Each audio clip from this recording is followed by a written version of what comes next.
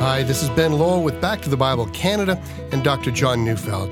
Today we're continuing our series in the book of Revelation entitled The Triumph of the Lamb, Volume 2. So turn in your Bibles to Revelation chapter 10, verses 5 to 11, as we join Dr. Neufeld in a message entitled No More Delay.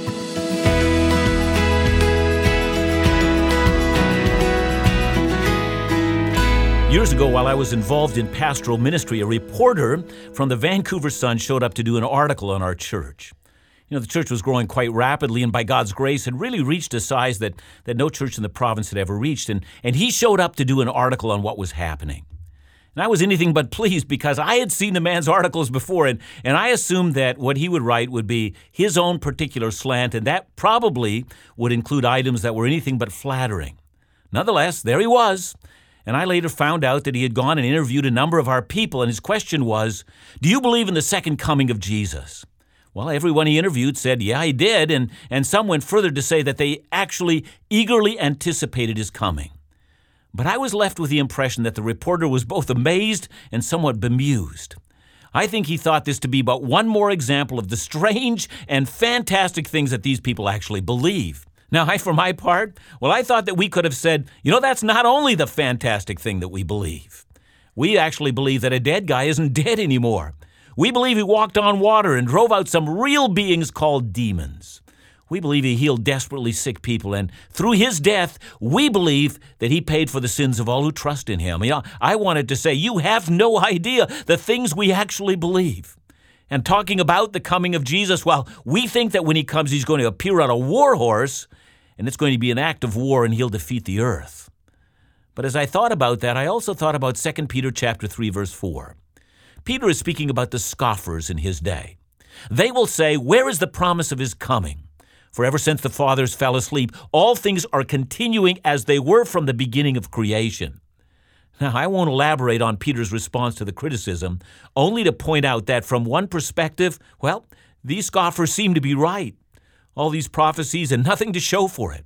All things carry on as they did before, and yet some people, they just keep believing. But as we've seen from Revelation, that's exactly what Revelation predicts. The breaking of the seven seals actually corresponds well with what Jesus taught in his famous Olivet Discourse. In his famous Olivet Discourse, Jesus talked about wars and rumors of wars, famines, earthquakes, and his gospel preached to the very ends of the earth, being preached to all nations, always in the presence of a world that's fragile and quick to go to war and quick to persecute. All these things, said Jesus, are but the beginning of birth pains, and this is not the end. This is no cause for alarm.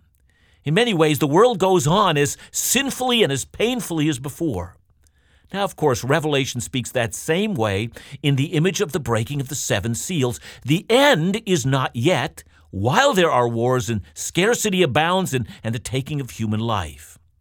And if I might interject here, let me say that speaking for myself, that's why I actually never get excited when people talk about world events that are surely a precursor to the end. You've heard them all, everything from Israel becoming a nation to the creation of the European Union to the possible invasion of Israel by Russia to debit and credit cards that are moving us toward a cashless society to even the breaking down of public morals in the Western world and further to weapons of mass destruction. You get the idea. These things are not the blowing of the trumpets, nor do they signal that the trumpets are about to blow. We've all heard the theories. Everything from 4 blood moons to coming sabbatical year cycles and the year of Jubilee in the Old Testament. I recently read an article that said since Rome as a city has parts of it that are crumbling, that's got to be the destruction of Babylon predicted in Revelation 18. So we must be in the end times. That's all silliness. I think it's high time that we stop all the fantastic science fiction-like theories we have of end times. See, none of that stuff is actually taught in the Bible. Almost all of that comes from how we imagine Bible prophecy works its way out, not from what the Bible actually says. And because we're all prone to speculation, all manner of skeptics have disbelieved and they've mocked because of endless speculation.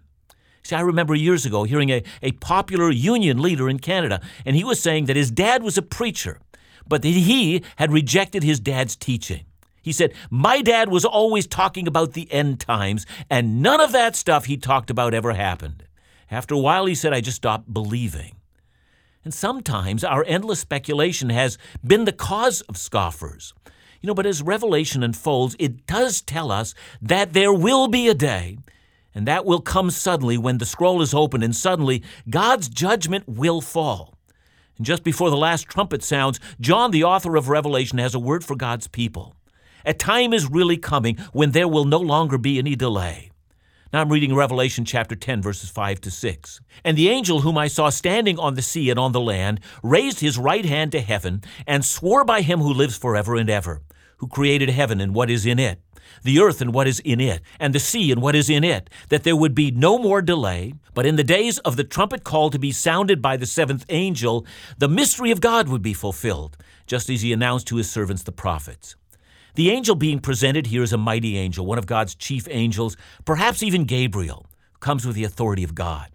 He's got a message for John, and therefore through John, a message to us. The message he has is contained in a scroll, which he's holding in his left hand.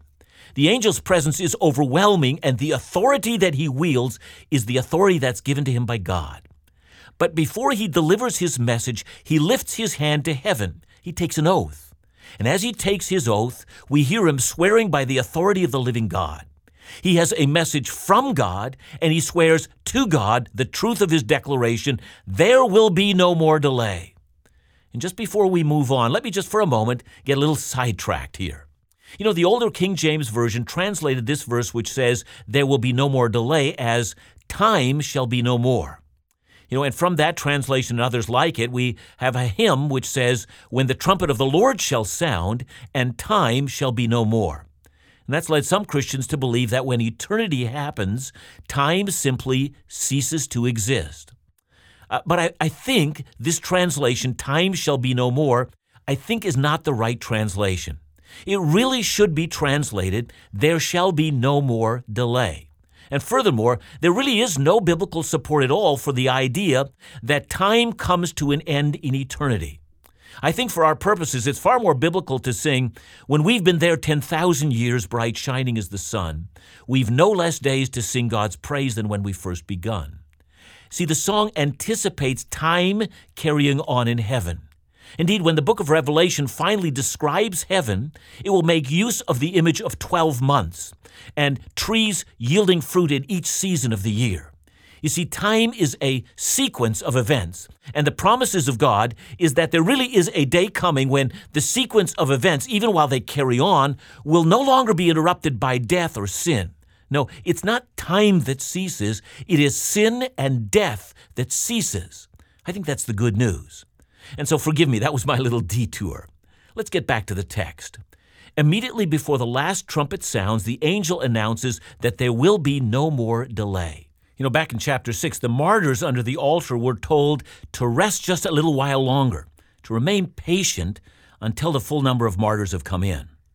The delay before the second coming of Jesus, at least from the human perspective, has seemed so long. Scoffers have now multiplied. But God is working out his purposes. There really is a day coming when God has worked out his purposes and the delay is going to be removed. But since the book of Revelation still continues on for a number of chapters, after this announcement, we're left to ponder what exactly is it, or what is the delay that is now removed in chapter 10? I think the answer is that up to this point in time, God will no longer delay the final judgment of the human race. You see, up till now, the trumpet blast brought great suffering to the human race, but the human race was still given time to repent.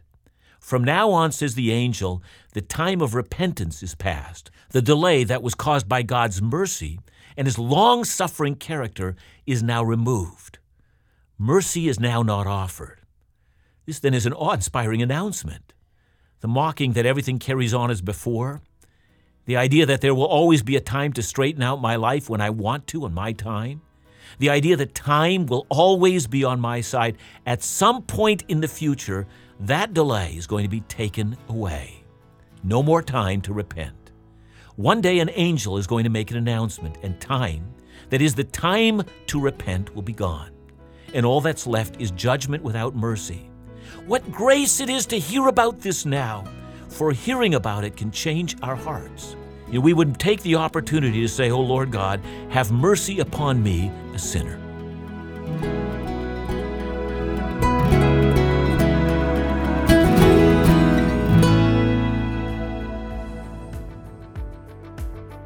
New episodes of the Truth and Life Today video series will be airing every week this month, discussing issues of faith and Christian living, stimulated through the questions of viewers and listeners across the country. This month we'll discuss worship, its importance, the keys to effective worship, and some of the worship challenges that face our churches today. We'll discuss the often hot topic of the roles of a man and woman in marriage based on Ephesians 5, the critical significance of the believer in sharing their faith, and much more. We're so excited that you're continuing to send in your questions, and if you haven't and you'd like an issue discussed, well, you can send your questions through backtothebible.ca and click on Truth and Life Today.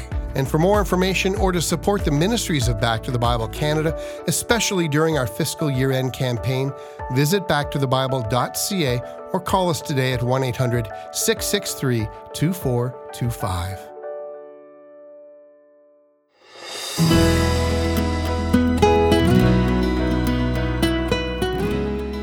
After the angel announces the end of delay, the action around chapter 10 begins to take shape. I'm reading verses 9 and 10. So I went to the angel and told him to give me the little scroll.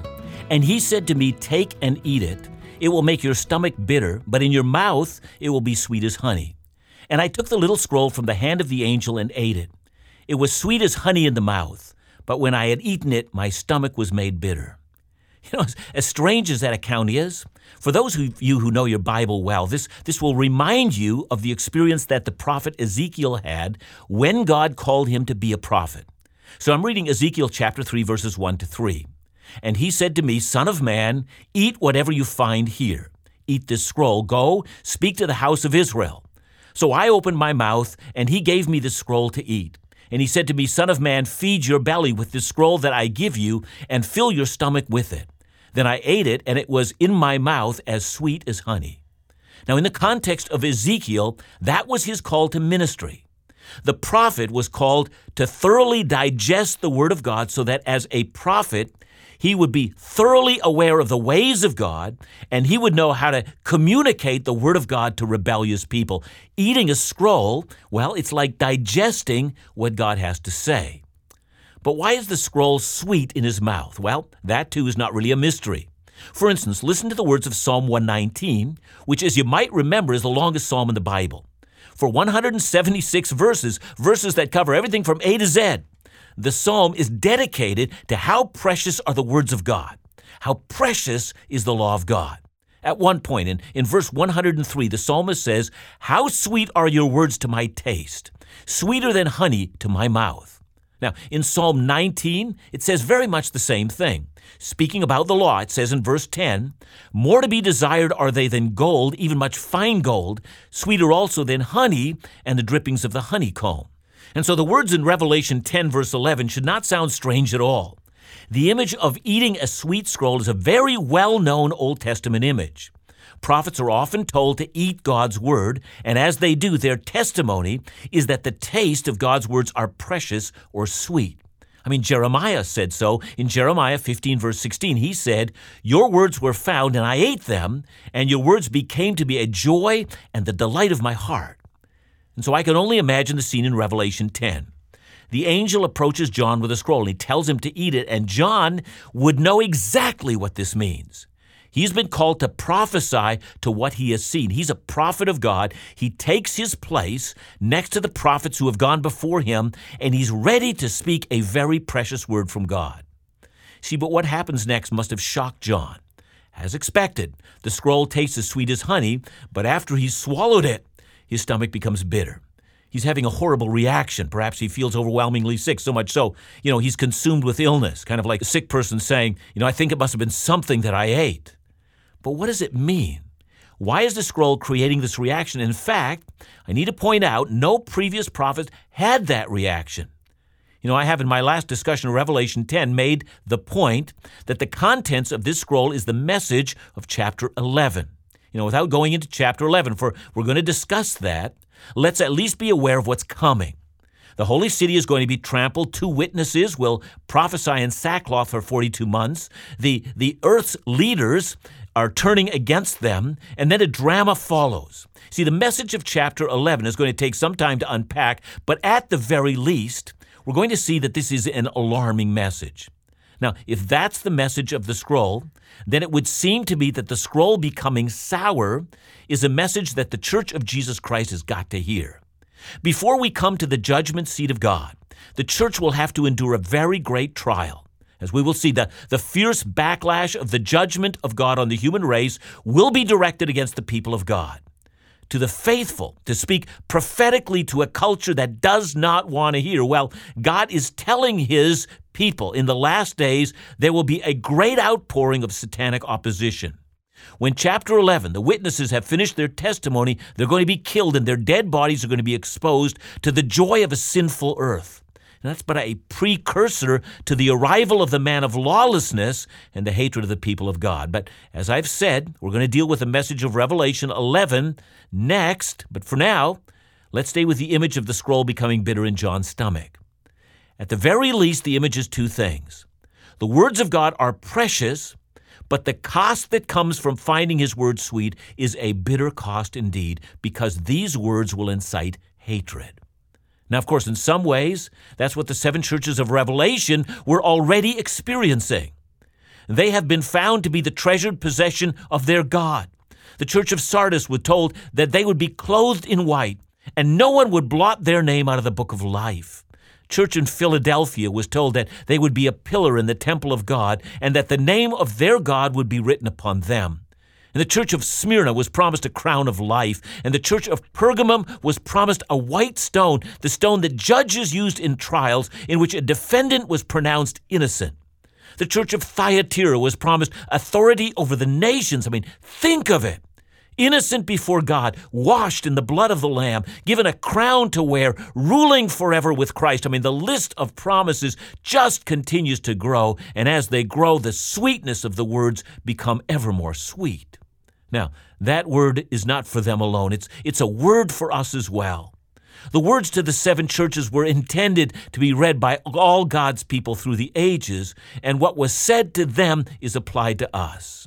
As we remain faithful, we remember that we should meditate on those promises. Those are promises that motivate all God's people to live faithfully.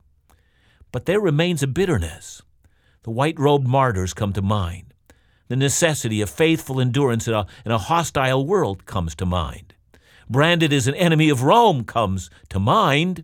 The church in Smyrna was told, "Do not fear what you're about to suffer. Behold, the devil is about to throw some of you into prison." I mean, that comes to mind. All of that reminds us that when Jesus told us that we must bear our own cross, that if they persecuted our Lord and Savior, they would also persecute us. It may be that the mark of God is on the foreheads of his people, and it protects us from the wrath of the Lamb, but not from the wrath of the beast and his followers. And so it may be that the sour scroll is supposed to remind the believers that faithfulness to the word always brings about suffering. I see another meaning here as well as the one I've already mentioned. When John prophesies judgment upon the world, which sounds to us like, hellfire and brimstone preaching, he's always to remember that bitterness of that message. No truly godly prophet who warned of judgment ever did so with anything less than a heavy heart and a tear in his eyes. Prophets don't rub their hands in glee as they announce judgment. They do so praying and pleading with God that some would hear and turn and be saved. Now I move now to the last part of chapter 10. Verse 11 says, "And I was told, you must again prophesy about many peoples and nations and languages and kings." John's told of the nature of his ministry. As the rest of Revelation unfolds, and from this point on, Revelation chapters 11 to 18, they're going to concentrate almost entirely upon God's judgment. But Revelation chapter 19 to 22, they're going to concentrate almost entirely on God's salvation and the glories of heaven and the fulfillment of the promises of God. John is prophesying about the consummation of world history. This message of Revelation is about many peoples and nations and languages and kings, and it's also a message to them. Everyone should listen to these words. See, as we will see, even though there will be no more delay, the end is not yet, it is still to come. And when the 7 trumpets sounds, the final era is indeed upon the earth. God's wrath will be poured out and experienced to a degree that makes the previous example seem like but a beginning. But the world to come will also make the most pleasant parts of this world seem but a small thing. You must again prophesy. Your work's not yet done. There's a divine compulsion. Tell the whole story of the time of the end. Leave nothing out. Don't let people become complacent. Don't let them be mockers and scoffers. And if you will, this is the reason the book of Revelation must be constantly taught. Until the coming of our Lord, people must be taught this book so that they don't become weary of well-doing. Until the coming of our Lord, people who are lost and living in their sin must also be warned, turn from your sin and turn to Christ. But the message of wrath and salvation of the coming of our Lord Jesus Christ, this message must never cease until Jesus actually does come.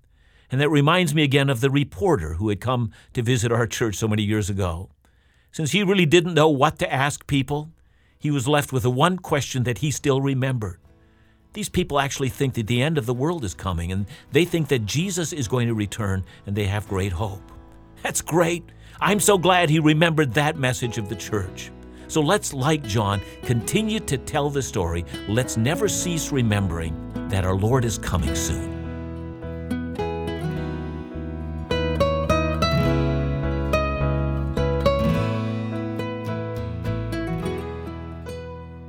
John, there's some incredible images here, and they mean so much and they say so much. So it brings me to the question, why do you think we're in a time in history right now where we mention Revelation so little? Yeah, I think, we have disagreed as a Christian church about Revelation. And Ben, I know that there are people that will not agree with my approach to Revelation and may agree with a number of different parts, but I hope we don't get caught up in that. I hope what we really get caught up in is the assurance of the coming of the Lord. And we need to talk about that. I mean, the Bible is filled with promises of the second coming of Jesus. In fact, the Bible even goes on to tell us that motivation for godly living, that is when things become bitter, that our motivation is the sweetness of the second coming of Christ. So, getting back to the reporter that came to visit us, it really did amaze me that the one question that he knew that Christians held to, they believe in the second coming of Jesus. And boy, I just want that to be true of all of us today. So let's keep talking about the coming of Jesus. Let's not concentrate on our differences. Let's concentrate on the glory to be revealed. Thanks so much, John, and thanks for joining us again today, right here on Back to the Bible Canada, where we teach the Bible.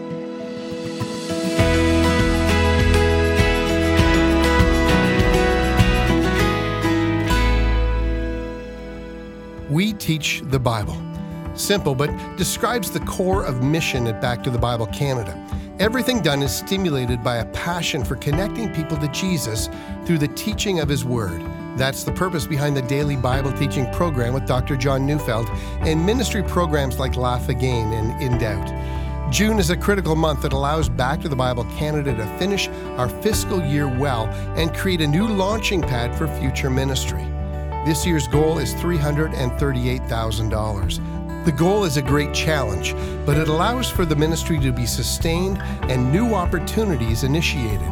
As an incentive, a group of ministry friends have committed to a $75,000 match campaign. So for every $1, $50, $500, whatever your gift might be, will be matched dollar for dollar up to $75,000.